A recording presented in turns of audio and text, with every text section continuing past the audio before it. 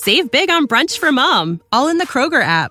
Get 16-ounce packs of flavorful Angus 90% lean ground sirloin for $4.99 each with a digital coupon. Then buy 2, get 2 free on 12 packs of delicious Coca-Cola, Pepsi, or 7-Up, all with your card.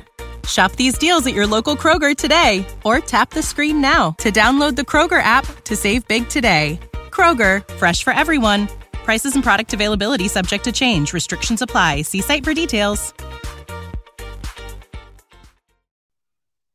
Hello and welcome to The Promised Land, a show all about Manchester United and part of the 90 Min Podcast Network. I'm Scott Saunders, joined as ever by football journalist and United season ticket holder Rob Blanchett.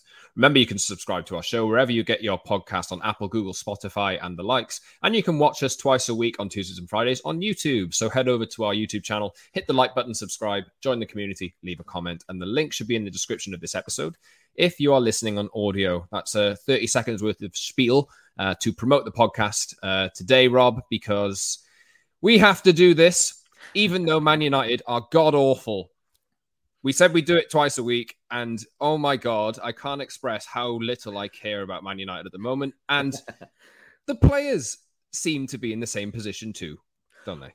Well, we're professionals, Scott. That's why we do it. This is our job, so we're going twice weekly with The Promised Land. It would be nice, isn't it, if our footballers went at least once weekly, you know, turned up on a football pitch and just gave a little bit more than what they're giving, you know, like just pass the ball from A to B and look like you care. So we'll talk all about that today, as we always do. What we try not to do is regurgitate subjects, because that becomes boring for the audience and boring for United fans. But unfortunately, as we stand in kind of this flux with our football team, we do need to discuss the reasons why these things are happening. Yes, indeed. A reminder, you can also follow us on Twitter @_Scott Saunders for me, @_Rob for Rob, and @PromisedLandMU. And there'll probably be a lot of expression in that kind of regard that Rob was just referring to on those Twitter pages too. Today, we'll talk about the Everton game, even though it was a few days ago. The fallout. United only play on Saturday against Norwich, so there's plenty of time to digest what's happened. There already has been, and we'll shed a light on what's happened there. We'll talk about Cristiano Ronaldo, as he's been in the headlines. We'll also look at some potential transfer targets. Darwin Nunez is a name that's circled with United over the last few weeks and months, and United are scouting him at the moment, and United might need a striker, so we'll look at that area of the pitch for next season. And we'll also look ahead to the Norwich game, which is at Old Trafford on Saturday at 3 p.m, and a planned protest against the Glazers. We'll also shed some light on that, as that is also doing the rounds too. And Rob, let's get into it, I guess. Let's start with Everton, because I knew that day that United would lose. I just had that feeling, and I've spoken to fans of other clubs. Like, we did a show on 90 Min's YouTube channel yesterday. Tottenham fans and City fans and Liverpool fans kind of surprised that United lost that game, but you could just tell, like, Everton weren't even that good. They just tried a little bit harder, and they ended up winning. Scored in the 24th minute, and United didn't. They had a bit of the ball, no intensity in their passing, no real attempts to get back in the game, really. It was just let's just let this one pass us by and get out, wasn't it? Zero surprise. Really wasn't. I think, again, we even said on our show last week that this Man United team, if there was one side in the division that would give this poor Everton team a gift of 3 points just when they need it the most, it's our football team. This is what we do. This is what we are at the moment. As you said, Everton weren't that good. I watched the game, obviously, and studied it and looked at the numbers. And Everton just did enough to kind of be in the game, and they win it 1-0. And that's all they needed at the end of the day. But Man United were the perfect opponent for them to come and upset the crowd, get the crowd going, get the Evertonian crowd, buzzing for their team for the first time in a long time. That was kind of up and down during the match. You could tell they were reacting to their own side and what they were trying to do. But this Man United team, whether it's got stars in it, rotated, players getting a chance, Ronaldo, Bruno, whoever's in the team, it is the same thing. The same rubbish, the same disconnection, the same lack of cohesion, and the lack of just pride. Is it pride, Or is it a case that, we talk about functionality in football and about how things are supposed to work. Why are things not working when you've got a great a kind of a tactical coach who can put things together and give you formulas to go and do stuff? Why can you not pass the ball from A to B? What is the problem? Because that's a real fundamental thing. So I think pride is part of it, because I think this Man United team is kind of done with this season. It feels like it. But you're still only 6 points away from top four. If you go and beat Everton, you're 3 points away. You could have still done this. You still could have got top four. So I think it does show that even though the fans and the football club would like Man United to be in the Champions League next year, we talk about players in the Champions League, don't we? How much of a motivation is it for this set of Man United players? Doesn't seem to be a big one, does it, Scott? They could have got fourth. They could be on that pathway. They're not really into it for whatever reason. And I think the big thing with that is leadership. So this Man United team doesn't have leadership either from management, because it's got an interim coach, and the players who claim to be leaders. And I'm looking at you, Cristiano, Bruno, Harry Maguire, Marcus Rashford, the true leaders of the dressing room. You're not doing your job, because you're not dragging these boys through at the moment you need to. Where do you think it stems from, Rob? Is it, obviously, we know that Ralph has come in. No blame lies at Ralph's door as far as I'm concerned, as much as people do want to try and throw shade and criticism at him. It's not on Ralph Rangnick, but no. How do you think the players look to Rangnick? Do you think there's any kind of respect there? Is the fact that he's an interim, does that mean that we don't really have to try? I don't think it's a case of complete disrespect.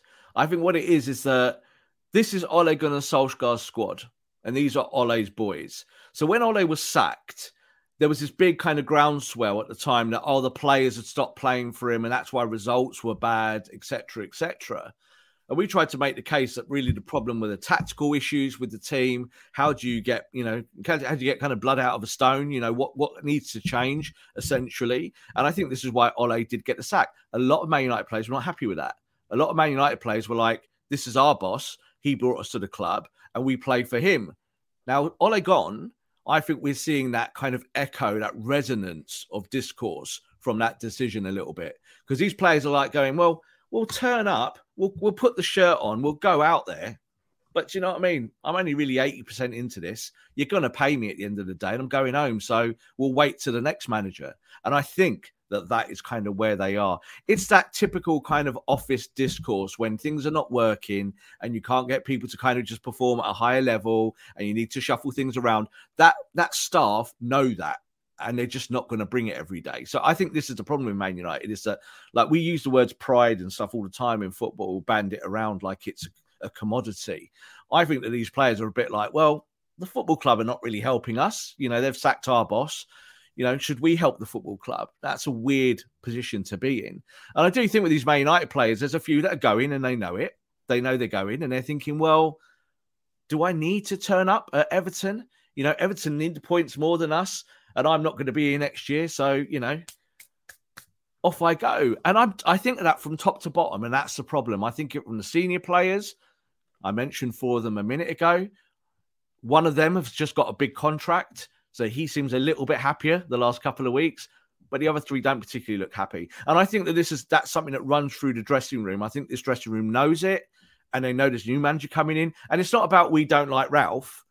It's just that we don't care about Ralph. And that's just as kind of, as I think, as potent as saying that you don't like a manager. It's been suggested in conversations that I've had that United, in their appointment of Rangnick and seeing, obviously, the uplift at Tottenham scoring loads and loads of goals, did United write the season off when they turned their nose up at Conte and hired Rangnick? No, they got the strategy wrong. So when Ole was on the brink of being sacked, one of the true things coming out from our sources at the football club was that if this manager goes, and when they were saying if, it was pretty sure that Ole was on his way. If this manager goes, we're not putting an interim in place. That was what they said. And they said they didn't want to put an interim in place because they thought it would go wrong. They put an interim in place. So I don't think they wrote the season off, but I just didn't think that they just didn't know what to do. They were like, we have to be seen to be strong to get rid of this manager because he's made mistakes. But of course, the mistakes came at board level. The mistakes came when you went and bought a guy for 36, 37 years old, gave him £25 million a year. They're the mistakes that have unraveled the season and the harmony of the football team. So I don't think that they, like you said there, the Conte side of it, we did plenty of shows at the time, on the other podcasts that I do about Conte being the choice, that they should have gone for Conte. And they didn't go for Conte because they were a little bit worried that he would rock the boat, that he would come in and say, well, you need to rip all this up. That's not what they wanted. They wanted a coach who would come in and say, well, you've got a big mess, but I'm a strategist. I can help you get to where you want to be. But in the middle of that, Scott, you've got to motivate players. In the middle of that, you've got to make players want to play and want to win. And this is what we're seeing at Man United, is that these players are not quite 100%, but even when you're 85 or 90 or 95%, you generally lose in the Premier League. You haven't got a choice. 95% means you lose football matches. And this Man United team, they're very much around that kind of moniker of being quite off it, but at the same time, turning up, wearing the shirt, taking their money, going home, looking forward to pre-season. And you can feel that, can't you? Yeah. There was a number of months, and for a long time, actually, under Solskjaer, the big criticism was United playing spells and patches, and they'd look really good for 20 minutes and then look god-awful for 25 and then switch it back. And then they were managing to, they'd go down in a 1-0 down in an away game or a home game or something like that, and they put a run together of, 29 away matches unbeaten or something like that in the league. I can't remember, but they set a Premier League record. Over a year unbeaten away on the road. So, there's something working there, wasn't there, at that point? There was. My question, though, is, and at the risk of upsetting, United fans, how much blame here is on Ollie for the mess that has been left? Because you mentioned there that the players that are in were Ollie's boys. Ollie defended them to the hilt, and he did that quite often. But did he leave them on easy street a little bit too much? And now they're kind of a bit entitled in the sense they don't want to be pushed and they won't accept that? I think what we're seeing as a squad and as a DNA of this Man United squad, like how it is constructed and how it is today, that I say all the time, they're a bit soft.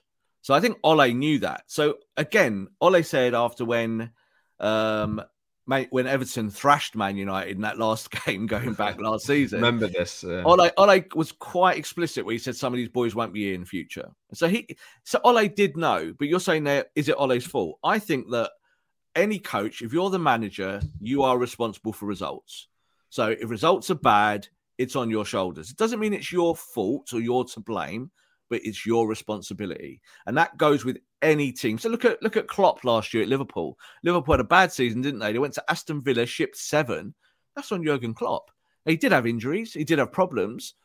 But it's on the manager always. A manager has to carry it in that moment. And I think Ole always accepted that responsibility. I don't think he was a shirker. I don't think he did what Jose did, where Jose was just trying to blame everything else except himself.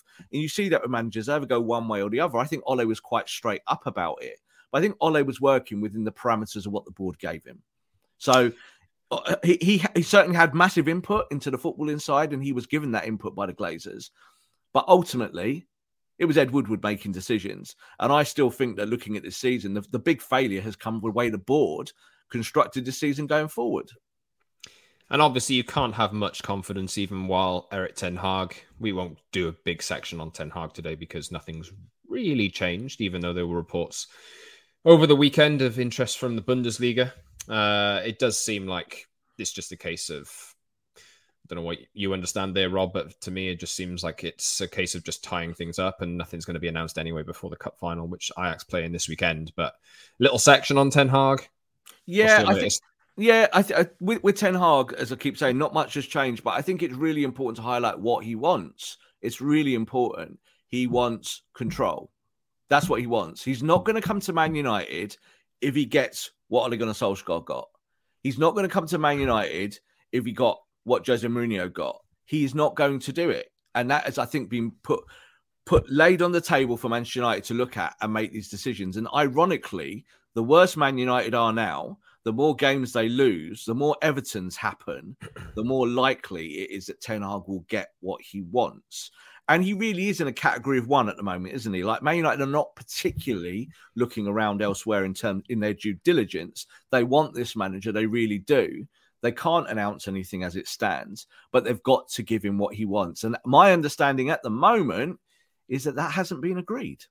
So if that has not been agreed, there is every chance that Erik Ten Hag either ends up somewhere else or says, do you know what? I've got one more year at Ajax. I like it here. It's a good football club. I can achieve more here in the next year than I would say in the next year at Manchester United. So I'll just see my time out here, see my contract out.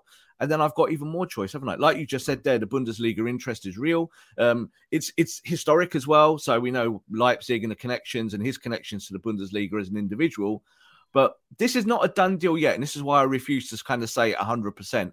We're getting closer, of course. And I think when we get to the end of the season, United will want to pull that trigger and pull it fast. You know, they'll want to show the world, we went out, we got our boy, this is who we want. And here we go, the next glory period for Man United. There's a lot more work to do on that, Scott, than just going to get the new manager. It's understandable from Ten Hag's position as well. Obviously, 100%. His stock is at the highest it's ever been. Yeah. And he is in a position where he doesn't have like massive choice of clubs. Or if he waited another year and let's say Pep left City in 2023, he'd be a contender for that job. So he's got to take control of his own future. And if he's seen a track record of managers over the last 10 years at United fail because of the same problems, he's going to want to ensure that he doesn't fall victim to that as well. So it's understandable. Yeah. And the fact that he wants to be in charge of transfer policy, because this is one of the things, this is something that Man United do not give managers wholeheartedly. They gave it to Ole because they kind of trusted him. He'd been at the club for a while, 2-3 years, and they still didn't really listen to everything he said. They didn't. You know, that's why he ended up being sacked in the end. But this is the whole thing with Ten Hag, is that he's going to come to Man United and he will want those guarantees that he gets that final veto on transfers. Will they give it to him? I'm not 100% sure. I really don't know. This is a set of accountants that will be more interested in their books and their profits than it will be about giving a manager the purse strings. Well, again, though, if they keep following that instinct and they've seen the slide that's come over the last 10 years, then they must surely realise that they're getting something wrong. But yeah, I think Ten Hag's concern really is why was a player like Donny van de Beek signed, who, Ole Gunnar Solskjaer never really used, Ralf Rangnick never really used and sent out on loan. There's a big waste of money going on there.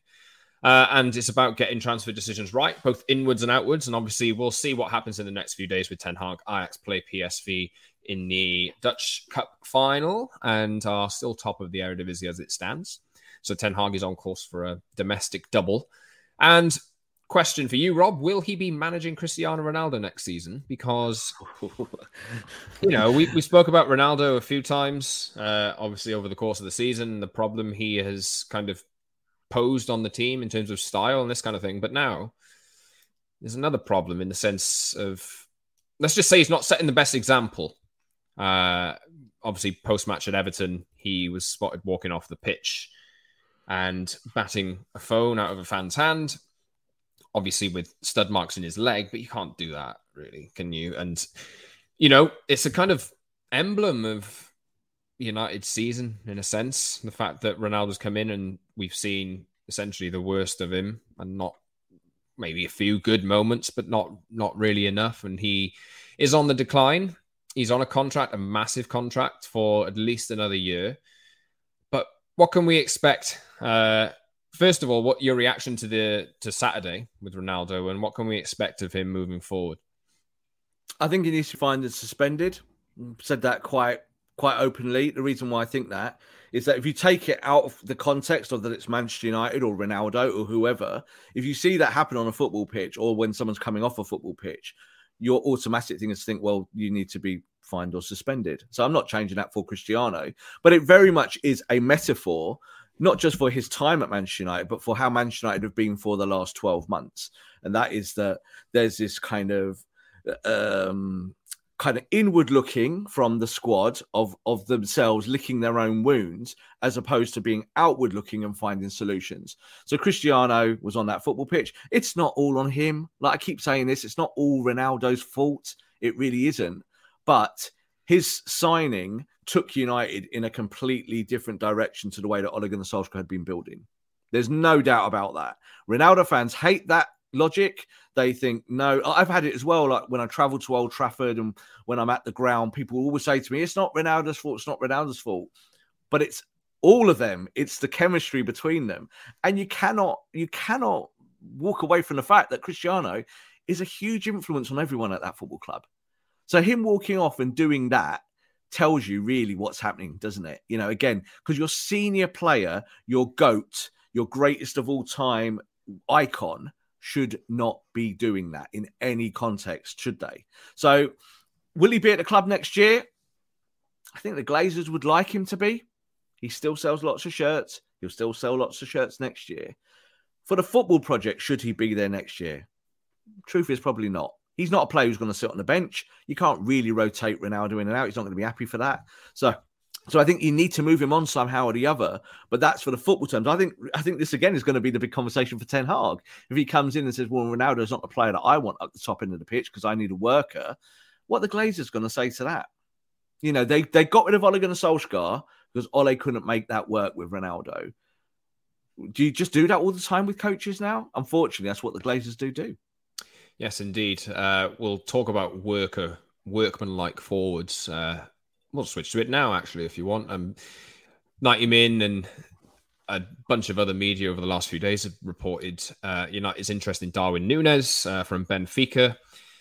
We've, at 90 Min, reported that Edinson Cavani has given a glowing reference to United on a potential buy for this player who's scored 24 goals in 24 Portuguese league games this season, 5 in the Champions League as well, is attracting interest from across Europe.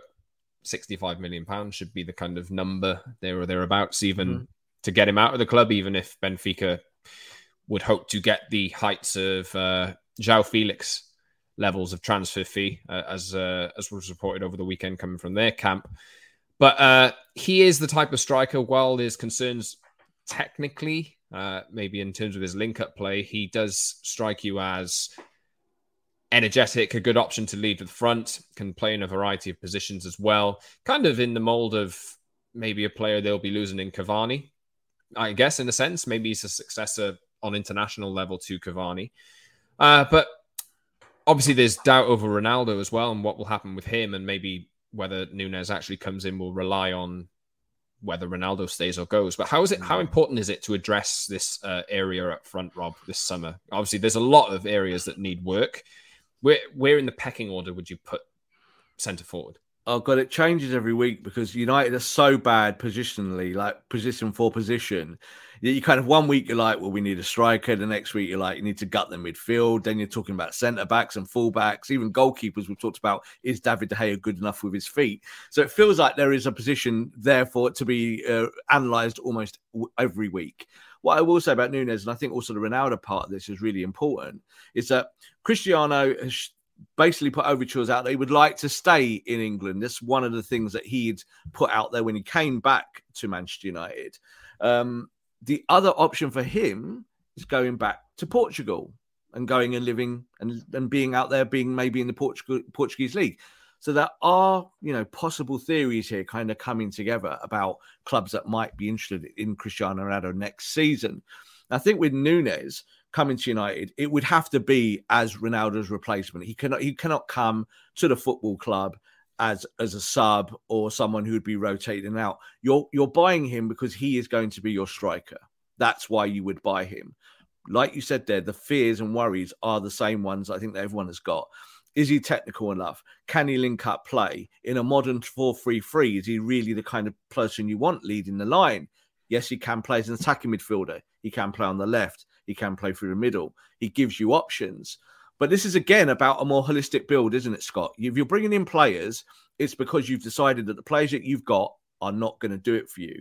And Cristiano is very much one of those. So if you move Ronaldo out as a striker, you've got to go and find a striker. If we presume for now that we don't know about Mason Greenwood and what's going to happen with his future, but we can say that he's not on the books and he might not be at the football club next year, you definitely then need a striker, don't you? So I think Man United are looking at Nunez. I think we've heard this. There's always a lot of chitter chatter from the Portuguese league when any of their players are linked. So Bruno Fernandes, when he came to Manchester United, that was talked about. My God. Do you remember that? 12 months. It was 12 months of talk. So, like when it got to the point in that January transfer window of kind of put up or shut up, Man United put the money up in the end and they got him. But this is how I think the Portuguese press and the clubs do operate. It's very similar to Spain, how the Spanish clubs work with Marca and all of the kind of Spanish media and how they kind of big up players and talk through agents and all those things.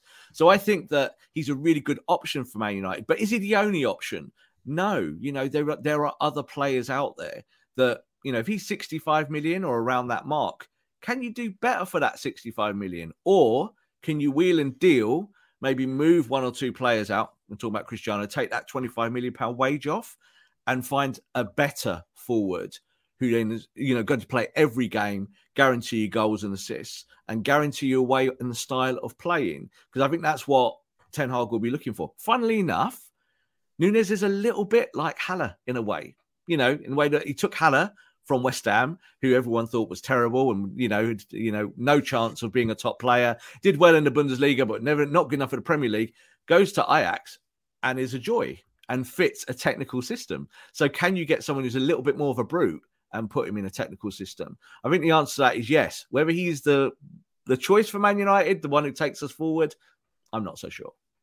Yeah, United have sent scouting delegations to watch Nunez, as is, they will do this for lots and lots of players. They still score a hat-trick at the weekend, and they've been watching him for a little while now. Yeah. That's not to say, though, that they will definitely move. There's interest from other clubs in the Premier League. Chelsea, Arsenal have been linked as well. West Ham tried to sign him on transfer deadline day in January. Yeah. And he get fits all those teams. The rest of the pack, yeah. He fits all the teams. So like Chelsea, like we look at Chelsea and look at what's happened with Lukaku. There's every chance that Lukaku's going to go because it's just not worked. So they would look for someone like him. He would fit them. He's kind of a bit more Diego Costa than Romelu or Werner. You just said they're West Ham. They could do with someone else up top because Antonio can't do it all himself. Arsenal, the Lacazette issue there in terms of that he gets assists but never gets goals. That's a problem. So there's always that he fits certain football clubs, and that means it's going to be a big kind of roulette wheel for him that he's got choice. So I think Man United will continue their interest in him, and he could fit United, but only if Cristiano leaves. Yes, indeed. And Eric Ten Hag, if he were to come in, you mentioned there that he's a little bit could maybe fit the Haller position. Yeah. Ten Hag should know about him, as Nunez knocked Ajax out of the Champions League a few weeks ago. He certainly did.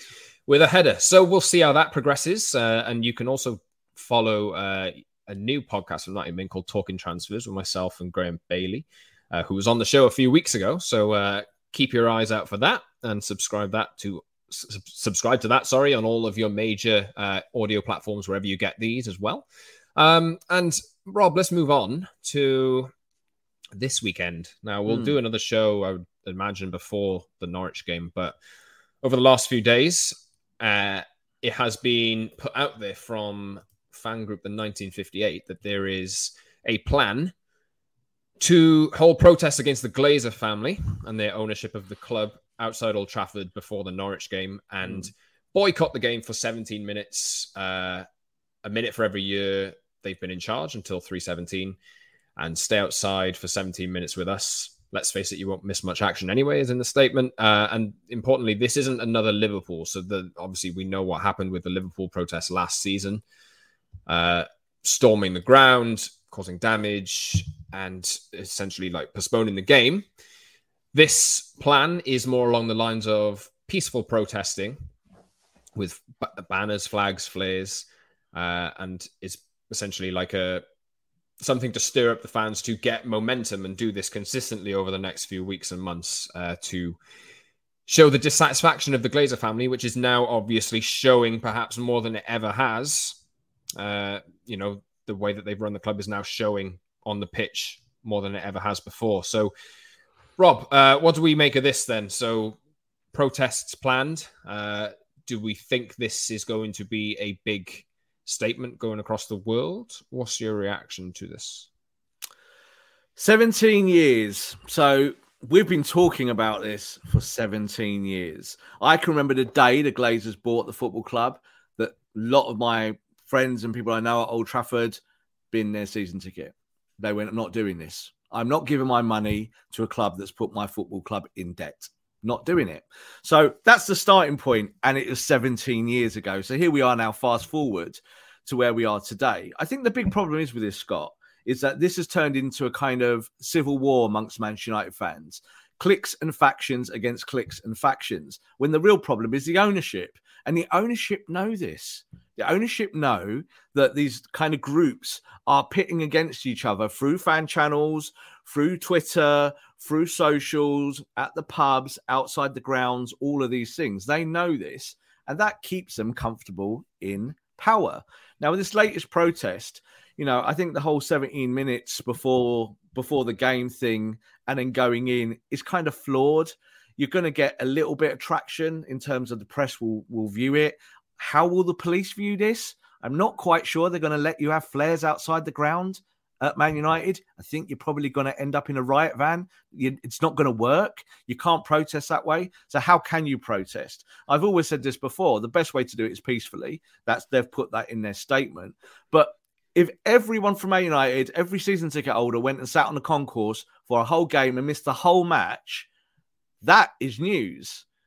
But I'm afraid, a couple of thousand going from a pub to the ground to sing songs and let off flares, people just view it as they view it. I've seen a lot of media outlets this week, when Man United lost to Everton and then this was announced, a lot of media outlets went, oh, United lost the game, so the fans are upset. And that's the way we're viewed as a fan base. But unfortunately, there's more at play here. And I think that it needs to be smarter. If you want to do this, you want to protest properly, you need to find a way that the Glazers will listen to. You need to be able to sit at the table with the Glazers and tell them what the problems are and negotiate that way, because they're not going anywhere. And as I always say, Glazers out, what does it mean? What do you want in? Who do you want to be the next owner of Manchester United? Because you know what? Be careful what you wish for. Could you just expand on that a little bit, Rob? Because I know there's obviously we all know the negativity that comes with the Glazers ownership, but as we have seen across football with the ownership at City, Newcastle, etc., etc. There's not many people in the world, if any, who can go and buy United and supply them with hundreds of millions of pounds a summer without any particular consequences coming the other way. If Manchester United were to be sold, it would be sold to a faction that had sports washing at its heart. That's the truth, because they're the only people that can afford Manchester United. So you would, without putting geography on it, because there's plenty of global factions that want to buy sports teams to be able to hide what they do back in their homeland. And that does happen. It's a real thing. But football fans don't really care about that. What do football fans care about? They care about winning. So if you win, everyone shuts up. We've got a team just down the road from our football club that have been winning for the last 10 years now. But if you trace the money back, it's not good. We've just seen Newcastle bought by a consortium, and that consortium is hidden all sorts of stuff and saying, well, it's not connected to a government. It's not. Yes, it is. So this is the problem, is that be careful what you wish for, because as bad as the Glazers are, and they are bad, they've put the team into horrendous debt. We should not be judging this by winning or losing, because if you judge it by that, you're always going to feel sad when you lose. This has to be about the health of the football club. So Glazers out, great. Say it until you're loud and proud, wear your green and gold, tell the world. But tell everyone what you want, because this lot of Man United fans that saying this, they're not giving suggestions. If the Newcastle consortium had come banging on the Glazers' doors 6 months ago and said they wanted to buy Man United, a lot of these fans who are going to march this weekend would have said yes to that. Unfortunately, I'm the opposite. I don't want that. I don't want that at my football club. I don't want it on my conscience. I don't want my football club linked to human rights atrocities. I really don't want that. But some football fans, of course, will not look at that political element. So what is the next step then, Rob? Obviously, we are seeing awful results. And as I just said, the mismanagement of the last, it has been 17 years, but Sir Alex Ferguson was good enough and had enough control to be able to mask the problems for a long enough time. But since he's left, it's kind of all fallen apart.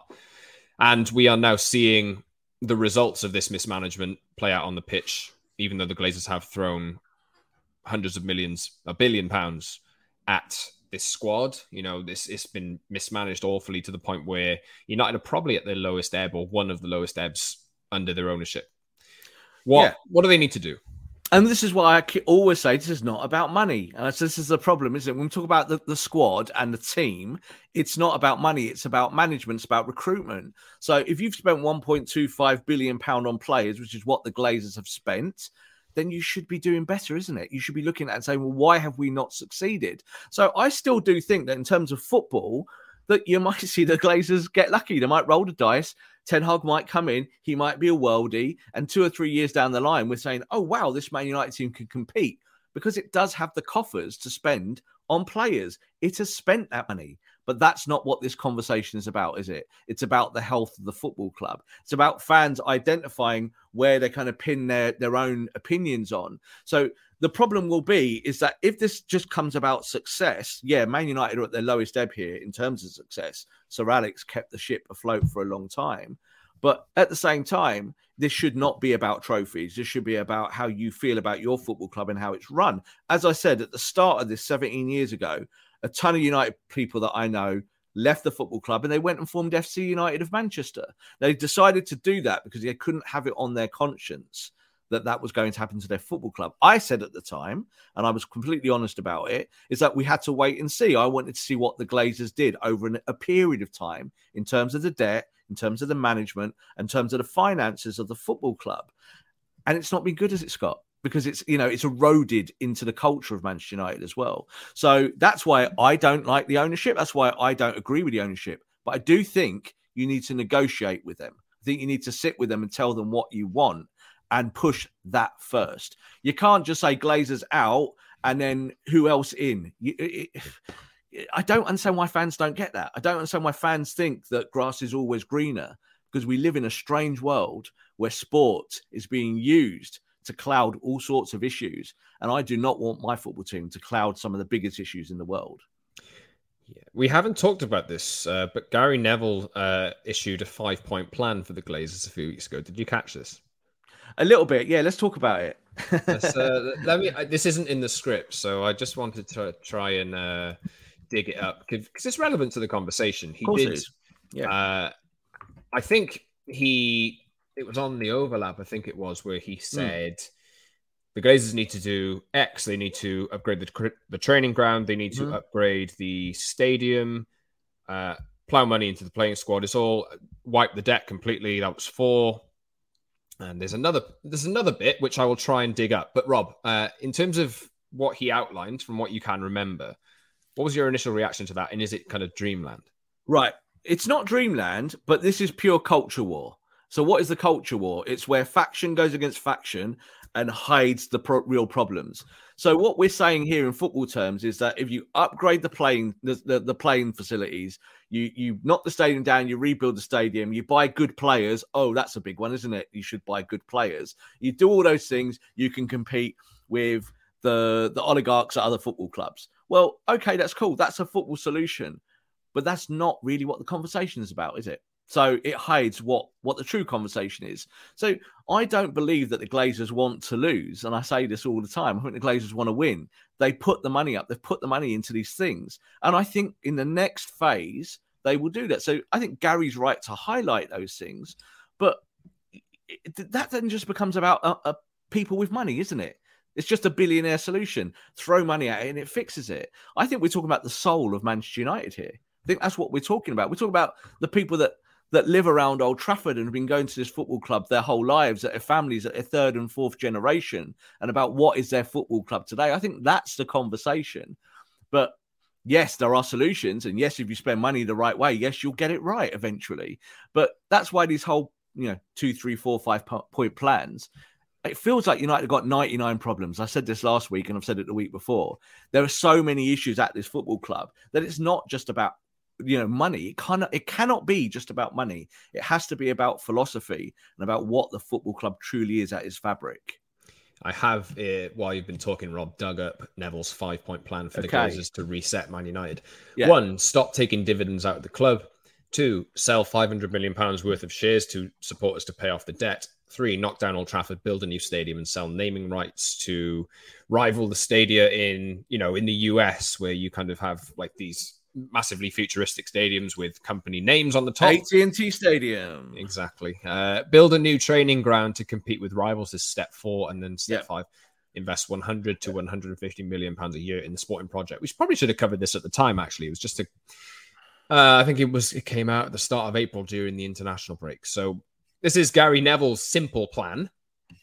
But, like we say, Rob, it kind of leads us onto the conversation because it's not as simple as just getting the Glazers out, and it's kind of luck of the draw in a sense, really.